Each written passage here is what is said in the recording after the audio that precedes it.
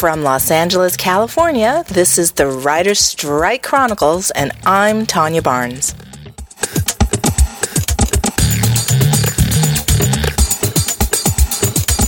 Hello, everybody. Today is Tuesday, January 29th, 2008, day 87 of the Writers' Strike.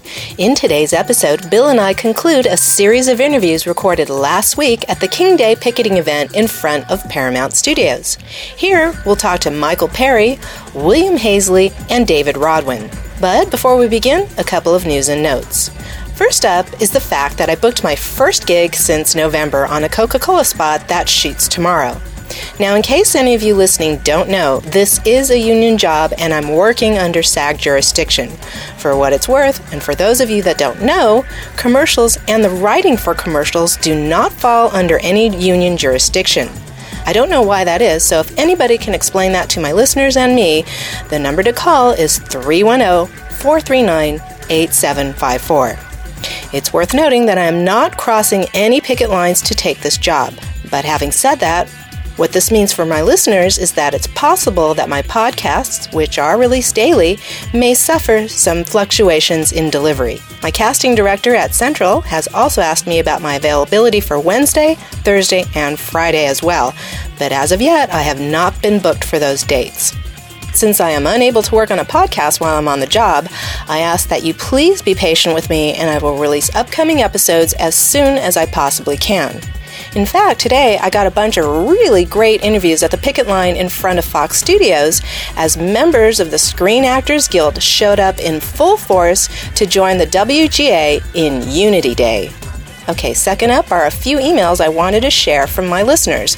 One is from a woman named Liz from Memphis, Tennessee, who wrote in to say very succinctly, "I found your podcast in iTunes and have been hooked since episode 1. I think it's a great show." Well, thanks, Liz, for shooting me an email and letting me know you're out there.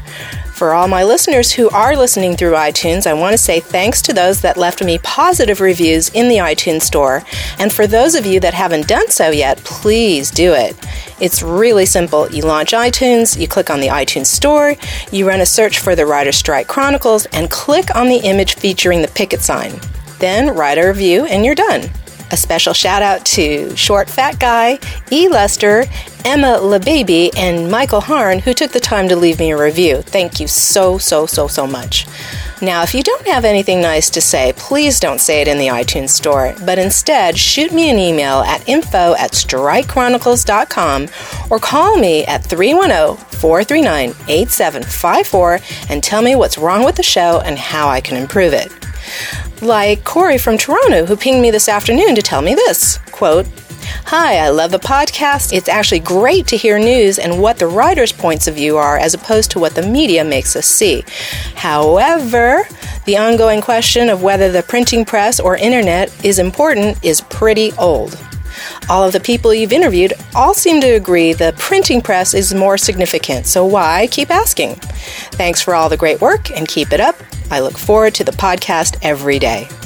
Well, thank you, Corey, for telling me what you think, and here's my response. I think it's a bit of an exaggeration that all the people I've interviewed feel it's the printing press. There have been several people that have said internet. And if you look at my poll that I've got running on my blog, the vote is pretty much split, 50-50. So why do I keep asking the question?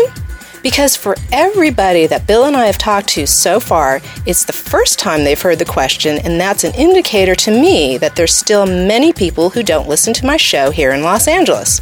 So I think it means that I still need to attract new listeners. It's kind of like taking a pulse. Also, I think the reason for many people who said, because the printing press came first, it's really an explanation instead of an answer to the question. It's kind of like saying, well, the wheel's a more important invention than the car because it came first. Do you see what I'm saying? So in the coming week, I've started to predicate the question with the notion legacy notwithstanding, meaning that standalone, internet versus printing press, which is the more powerful technology? It's kind of like standalone, wheel versus automobile, which is the more powerful technology. You can't really compare the two based on their legacy. They have to stand alone on their technology. At least that's the way I see it. Anyway, Corey, I do want to apologize that you find that question pretty old, but here's 2 questions I want to put to you. What do you think, legacy notwithstanding, is the more powerful invention, the internet or the printing press, and why? That's what I really want to know, is why. And also, I'm wondering if you could please help me figure out another question to ask people to close out my interviews with. Okay, so would you do that for me, Corey? You can do so by giving me a shout at the number 310-439-8754 or shoot me another email and I'll read it on the podcast. Okay, that's a wrap for now.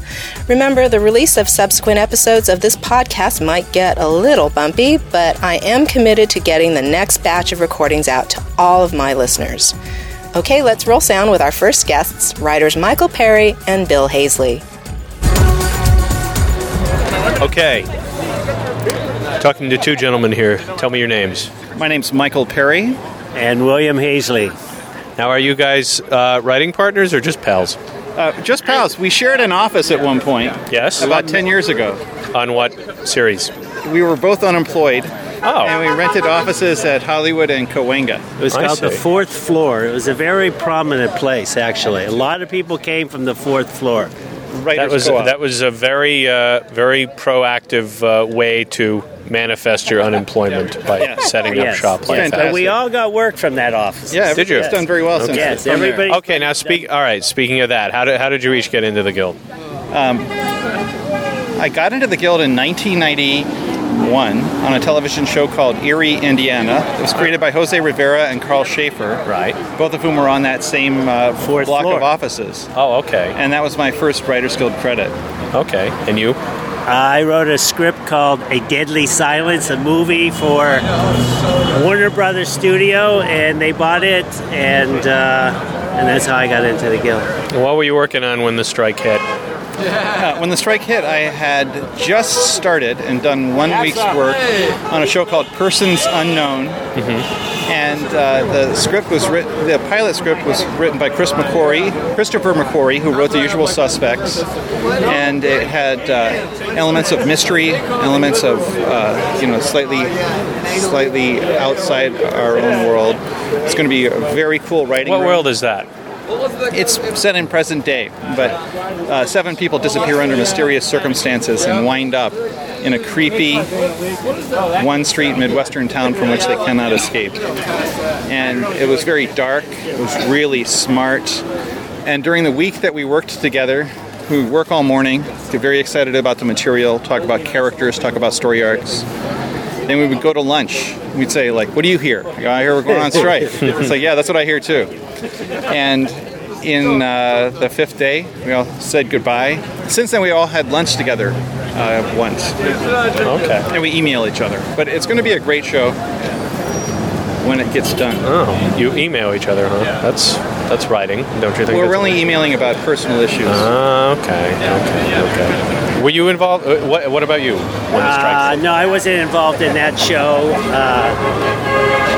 I was doing publicity on Chasing the Wind, the life autobiography of Steve Fawcett, the man who disappeared in September. I wrote his life story, so I was doing publicity. Then I was up there, and the strike happened. I had just finished doing a pilot that I had turned in, but I have no idea what's going to happen with the pilot at the moment, since the strike is on. It's an hour pilot about cops. What can I say? Okay. I'd just like to say that moments before you started recording, I said something that made Tanya laugh really hard. But then you started the tape, and it just became, business chatter. Oh, really? You're welcome to repeat it. Chances are someone else will find it. So what is your blog? What's on your podcast usually? Is it just people talking about here's what I would do? Or? Well, it started as a project of citizen journalism. I wanted to get out on the line and get the story because I know that the conglomerates own the networks and the news and flow of information. So I felt there was going to be a spin on the news. So I think that's a valid point of view. There were journalists reporting that there was a cabal of high-powered writers who were going to go financial core, and nobody could find one. Nobody could put a name on one such writer, much less a group. And it was being reported as if it were the real deal. Who was reporting this?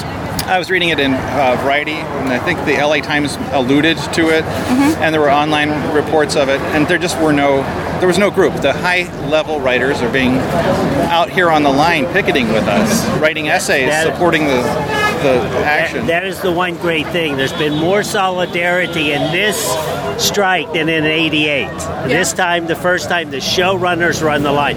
In 88, all the showrunners did not strike. No. A lot of them didn't.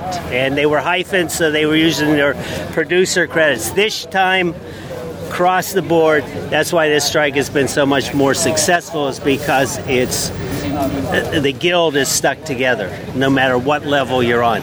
And the writers in motion pictures and the television writers are all together on this. Now, you mentioned successful. How do you feel like it's going? I mean, I think it's been very, very successful. Because of the writer's strike in 88 and now, the directors have been able to get a fairly good deal. But they only got that deal because of us. Not because what they say, the $2 million research they've done, because the Writers Guild have done a lot of research on their own.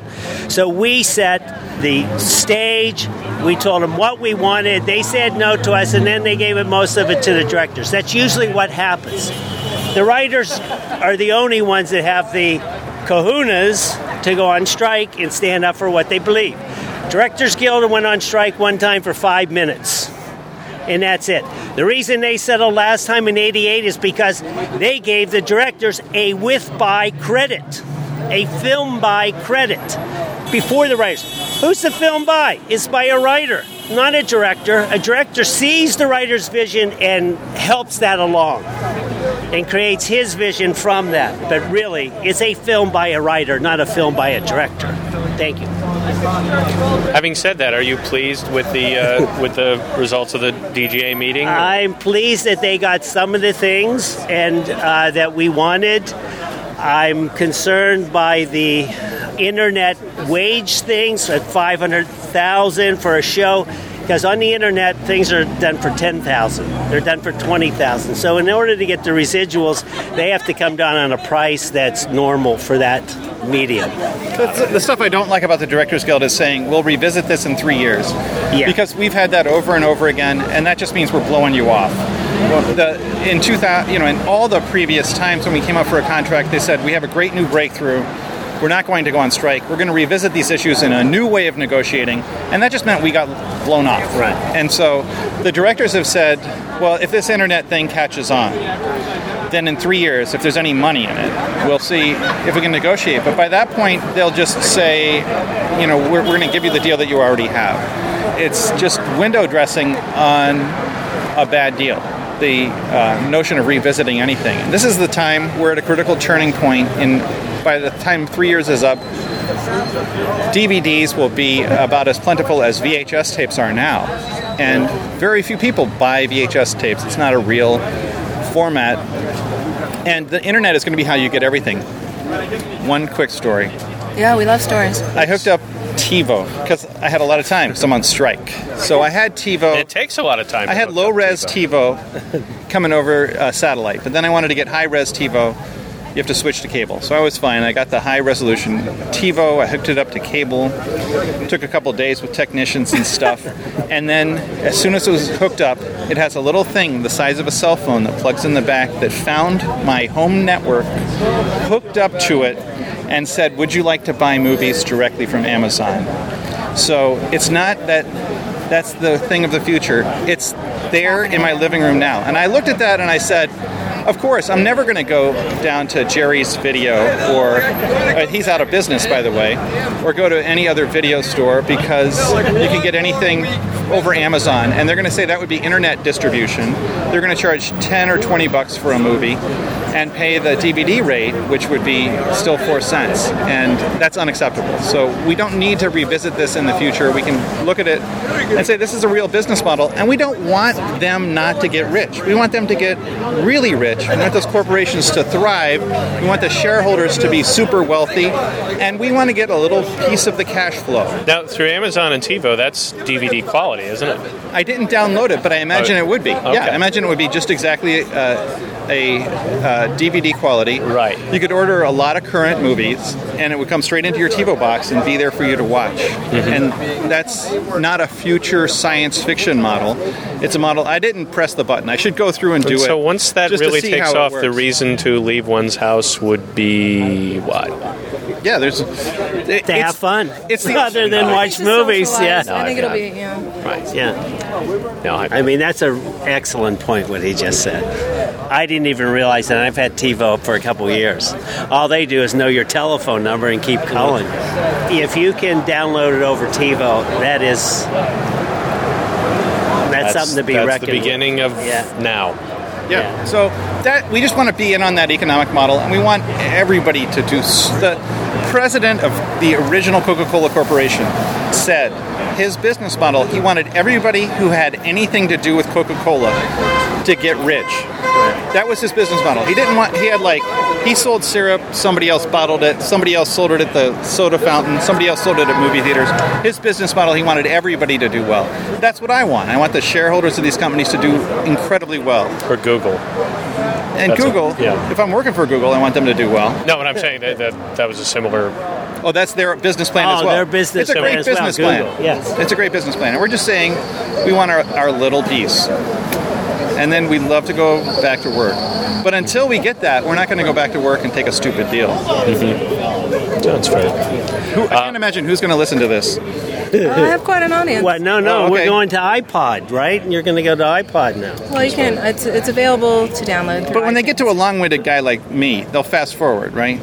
I don't know. I'm No, I'm impressed. I'm impressed. Okay, What's your name? Michael Perry, wasn't Yes, it? Michael that's- Perry. I think yes, the Coca-Cola story is most compelling and inspiring because it shows that somebody who invents a gigantic corporation can be benevolent. Right. No, he wasn't being Everybody benevolent. should It was share a smart in the business pie, plan. yes. That's why that soft drink took over the world, and not say Dr. Pepper or one of the. Now, the guy who invented Dr. Pepper, he was a fascist, wasn't he? He was from Waco, Texas. He was from Waco, Texas. He was from Waco, Texas. It was a prune drink that was supposed to. So you know the Dr. Pepper story. Is there any soft Tanya drink knows the Maven Dr. that you Pepper don't story. know She knows about, I'm not Michael? kidding. Or Any soft drinks I don't know about? any soft drink? Hey, I used to work for Coca-Cola in college. I drove a truck for Coca-Cola. Well, Yes. why aren't you rich? I am rich in health. Yay! I only work there part-time. But if you do go around the world, you'll see Coca-Cola everywhere. That's and true. if you go down in Cancun, you'll go down and you see little paths off a two-lane road, and you'll see stacks of Coca-Cola, empty bottles there. You get Coca-Cola before you get anything else. It's true. Okay, legacy notwithstanding, guys, just stand alone. What is a more powerful invention, the internet or the printing press? Which is a more powerful invention, the internet or the printing press? Depends on what century. I mean, 21st century, the internet is the more important invention. Steve Jobs just was asked yesterday, what do you think of these electronic books called Kindle? Kindle, yeah. And he said, it's a bad technology. Not because it's got any shortcomings technologically. He said because 40% of the public read one book or less last year. And he said book reading is going out of style. So the internet has put more power in the hands of individuals. I mean, now everybody does have a printing press. So From the internet, yeah. But without the printing press, you might not have ever had the internet. Or Yeah, a that's why I computer. said legacy notwithstanding. Yeah. So I would have to say that the printing press is equally as important. I'm a politician, so I would go with both. Both of the above. all right. So, Michael, now that the strike is going on, when you're not striking, do you go back to that office that was, the center of your unemployment at that point? Do you go back and sort of show up and? Actually, we had a reunion there the other day when the whole parade, when we had the parade and we were marching down Hollywood Boulevard. I ran into Michael, and he had run into Rivera moments before, almost in front of that same building. That was a labor demonstration. The parade was when Santa Claus was there. But the labor demonstration. Santa Claus? Was it the parade? Yeah. No, different parade. No. That was a labor We had a demonstration. Labor Day demonstration. I call it a parade. I moved out of that office November 30th, but I run into two people who still maintain their offices over there. A guy named Alex Hirschlag and a guy named Lamar Damon, and they both have their offices still up there. And I talked to somebody else who's thinking about moving back, so it Maybe I should. But I moved out of there. I now work at home because I don't have an office to go to at a studio, but soon I will. Parting shots as we wrap this up. Parting shots. I pray that we get the deal that we deserve, and we are strong enough to last until we get that deal. Everybody wants to go back to work, but not if it means taking a stupid deal. So make a smart deal. Make a deal that's good for everybody on both sides, and we'll all be back doing what we do best, which is making up next year's shows. That's right. Thank you very much. Thank you. That was Michael Perry and Bill Hazley at the picket line in front of Paramount Studios. Coming up is David Rodwin. We have 5 minutes on this. Excellent. All right. Okay, I'm talking to a guy who's actually a friend of mine, David Rodwin. And David, you are the first writer's assistant that we've spoken to. So tell me a little bit about, first of all, being a writer's assistant, how that came about, and what you were working on. Sure. I was actually the researcher and writer's production assistant on Swingtown. My friend Joy Gregory hooked me up with an interview over there. And we'd only been in production for a few weeks before we actually got shut down, so we have yet to actually broadcast any of our episodes.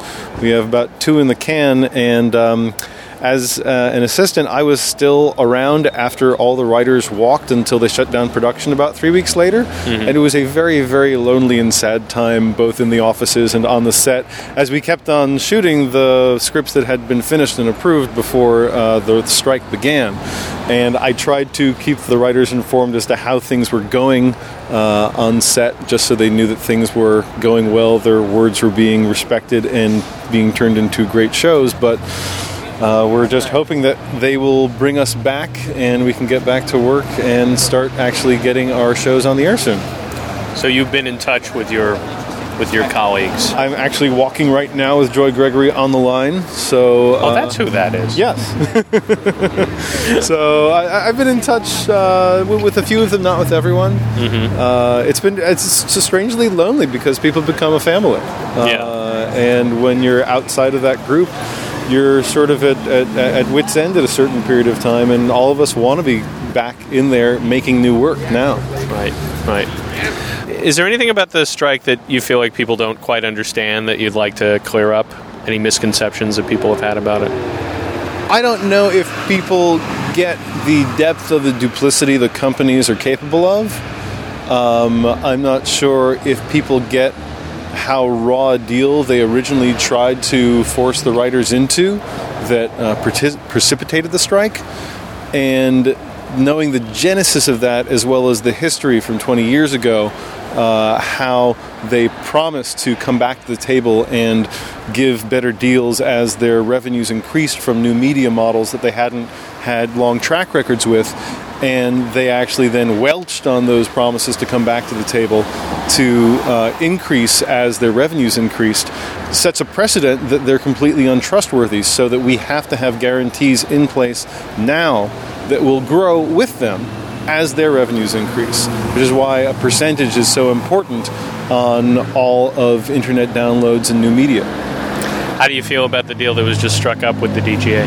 I feel like there's some good things in it. I feel like the flat rate on internet and new media is a problem. I think the directors have different interests. Some of them are similar, some of them are different. Many directors get paid more up front, and also, especially in the feature side, they have greater ability to broker their own deals for different kinds of back ends, which makes it so the base deal the DGA puts together is less relevant to many directors. Mm-hmm.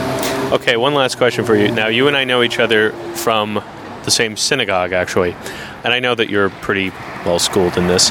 Is there anything from, let's say, the Torah or the Talmud that you're referring to now that's helping you through this? Well, nothing I can think of that's helping me through it, but the Torah continually talks about treating your workers fairly, about how when you take a Sabbath, that everyone else in your household also should not be working on that day. And owners and employers should treat their workers fairly, and that's not what's happening right now. There you have it, folks. God himself supports the strike. David, thank you very much. Thank you, Bill. Thanks. You have been listening to the Writer Strike Chronicle podcast, available for free through iTunes. For more information, visit us at www.strikechronicles.com. To contact us, please call 310-439-8754 or send us an email at info@strikechronicles.com.